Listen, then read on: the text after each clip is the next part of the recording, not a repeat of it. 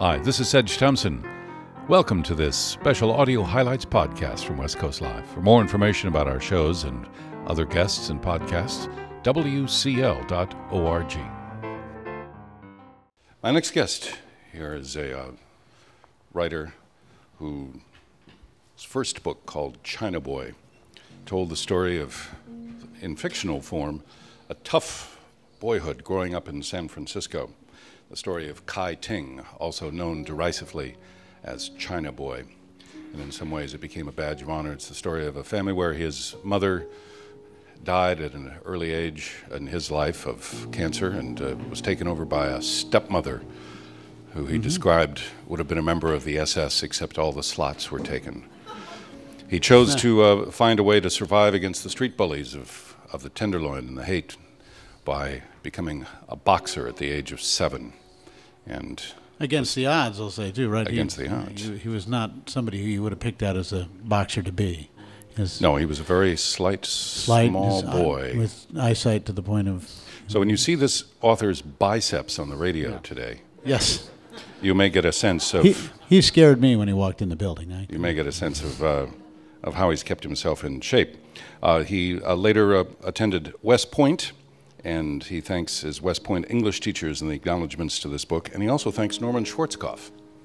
Okay. Will you please welcome Gus Lee to West Coast Live?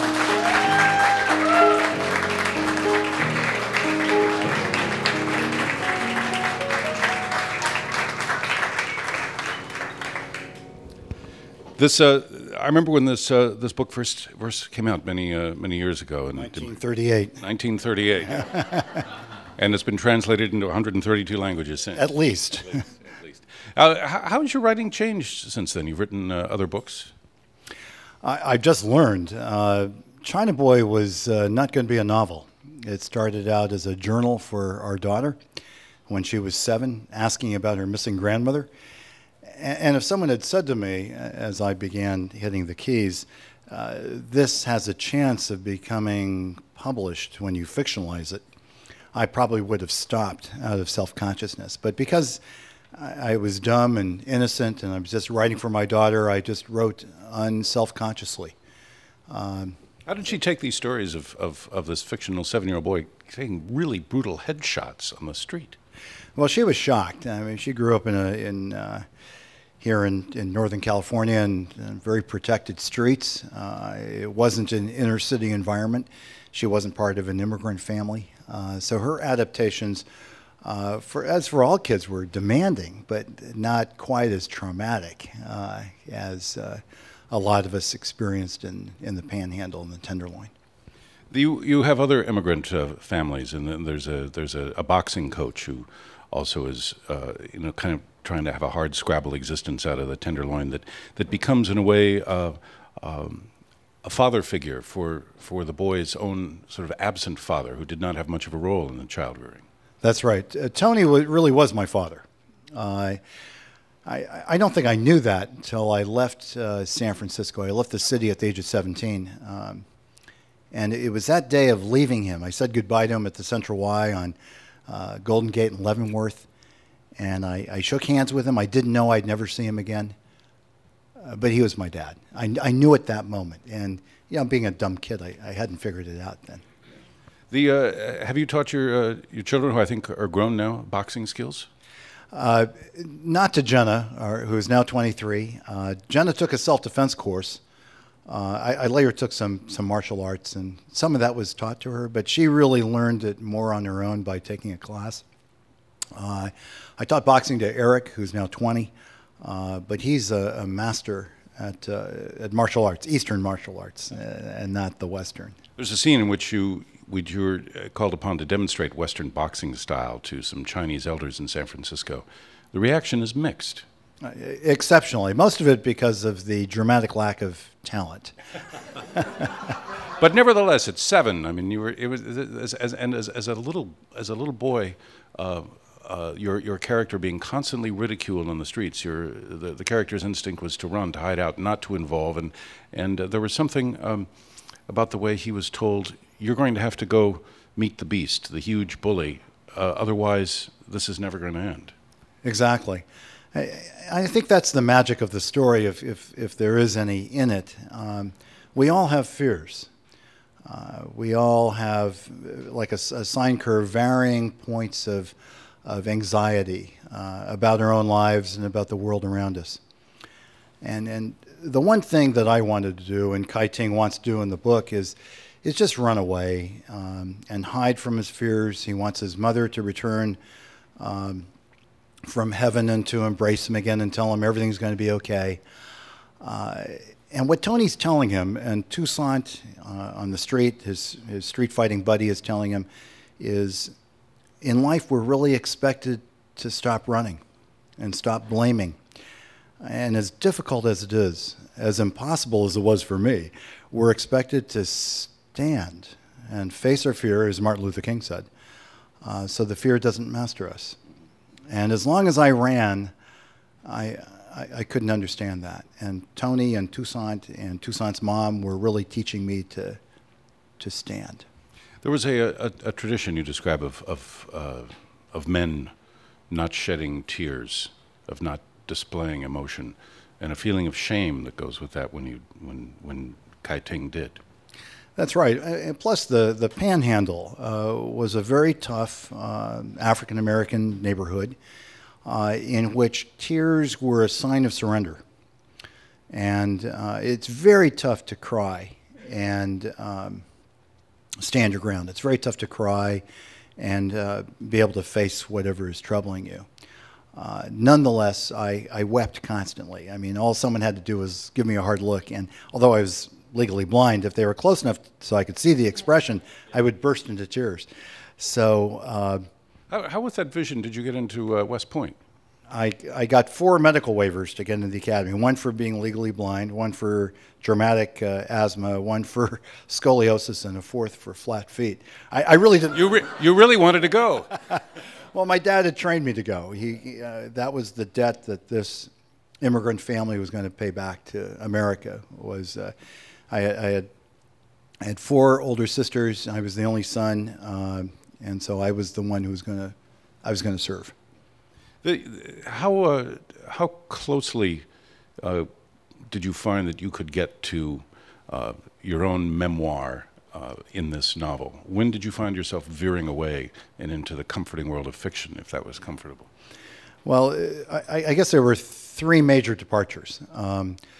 First is in the initial part of the story, which is set in China.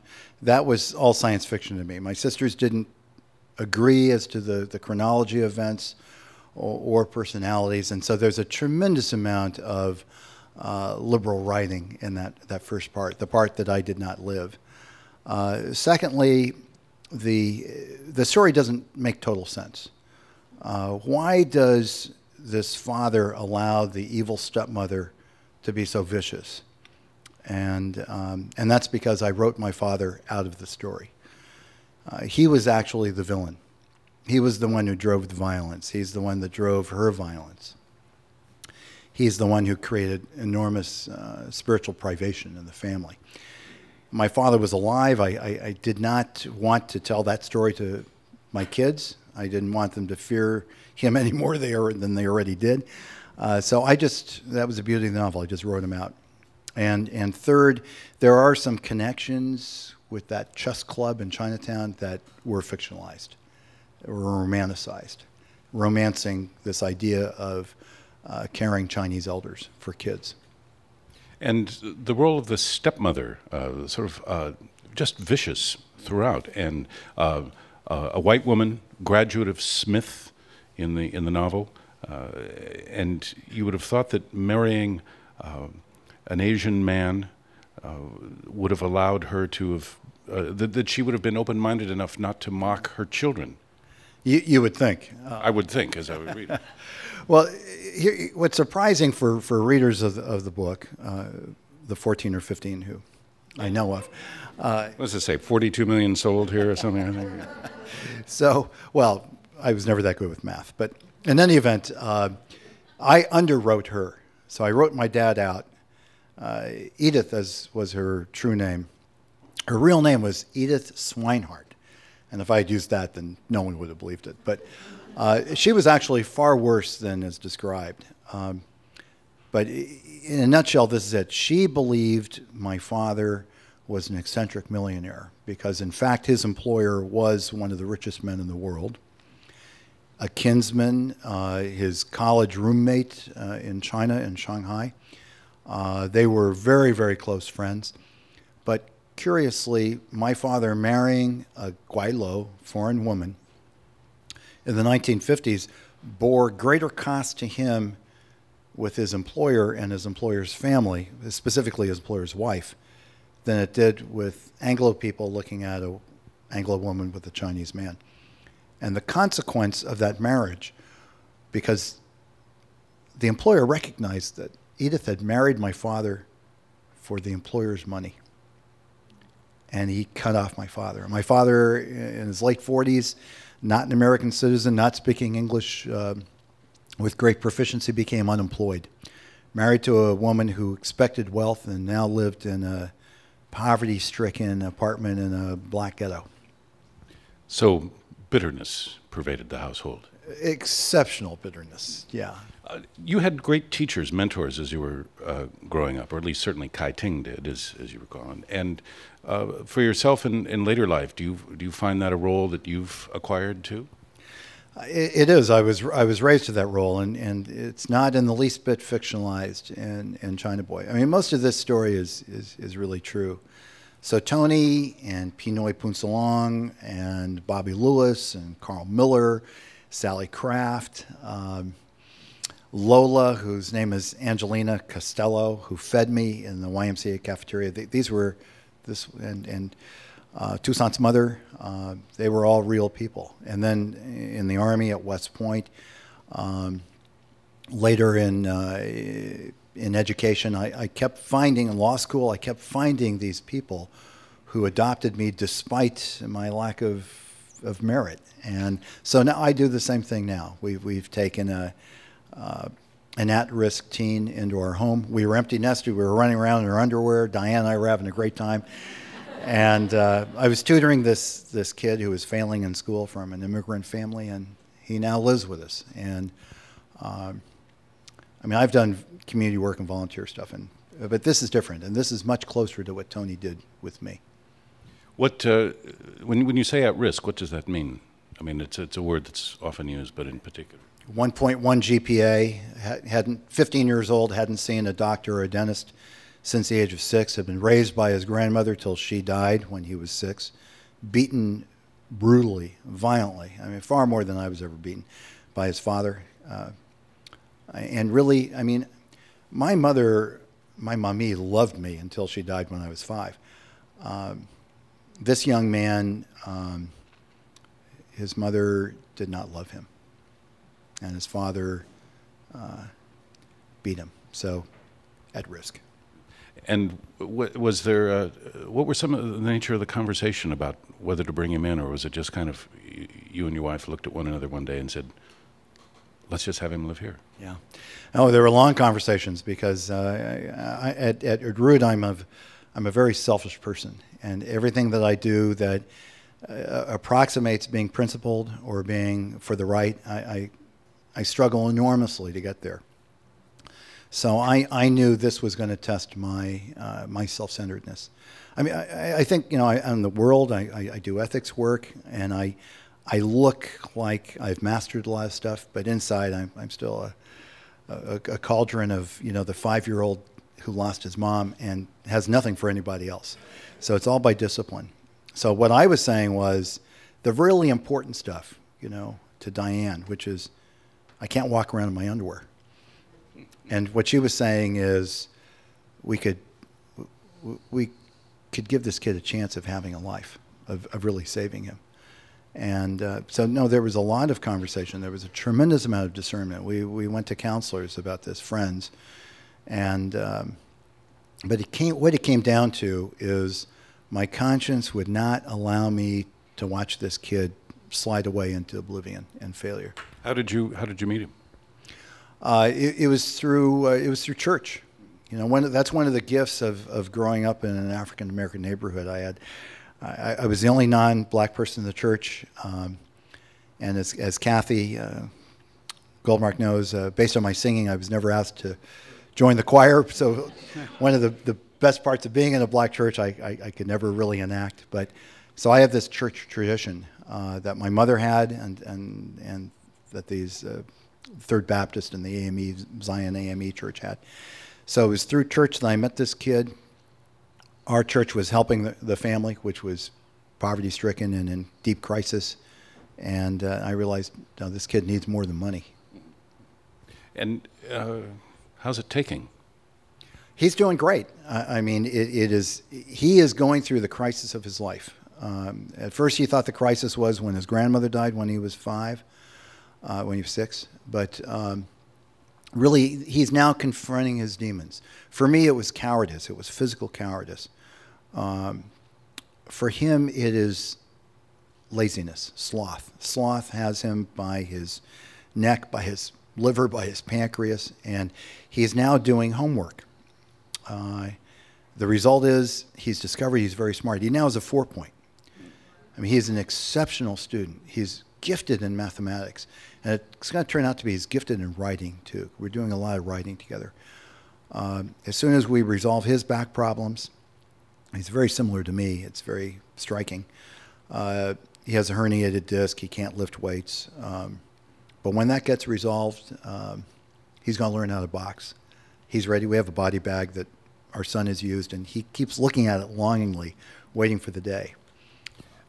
So as a writer, do you think this is material for something to write about, or is it off limits? Oh, for me, it's off limits to write. But he has a great English teacher right now, a guy named Jeff O'Brien. And Mr. O'Brien is teaching Danny to write memoir. So as I read his memoir, I know Mr. O'Brien felt the same way. I mean, Diane definitely. I mean, we read this and we tear up. So he's getting to truth. He's getting to those points of decision in his life as a 16-year-old where he can see the right path and he can see the past, and he has choices now. And comfortable for your other kids? Not at all. No, we asked them. We went to Jenna and Eric and said, "You remember Danny, the kid that I'm tutoring? He's failing. We really can't pull him out unless we extract him from his home environment. It's really more love than academics. It's support and encouragement, more than homework. How would you feel about our moving him in?" And they both said separately, instantaneously, "Absolutely, Dad. You go do that. That would be great.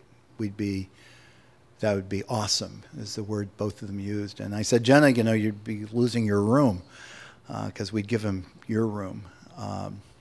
And we'd like to at least." And she said, "Absolutely. It's time for me to move on."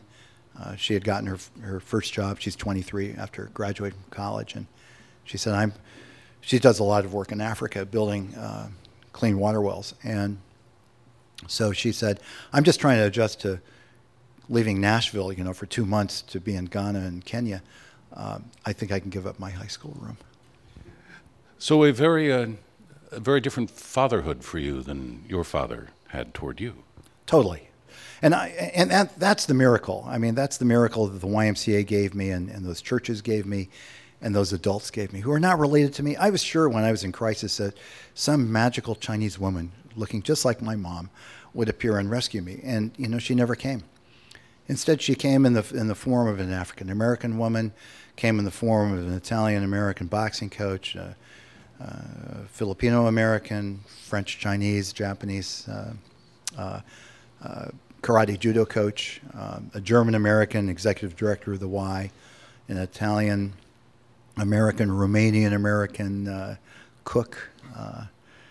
Those were the magical Chinese mothers who showed up, and they helped me be prepared to marry a woman of character, Diane. We've married 26 years now, and she really tutored me to become a father. Gus Lee, whose memoir novel called China Boy is being released under the once again under the one book, one city program, and Gus is also going to be featured for a dim sum and tea at Locust Books, and no, Books Incorporated in Laurel Village, near Locust, and at part of the Lit Crawl. You're really going to be crawling throughout the Mission District, literally, really, at and you can at the Marsh on Valencia Street. Thank you very much, Gus Lee, for being here.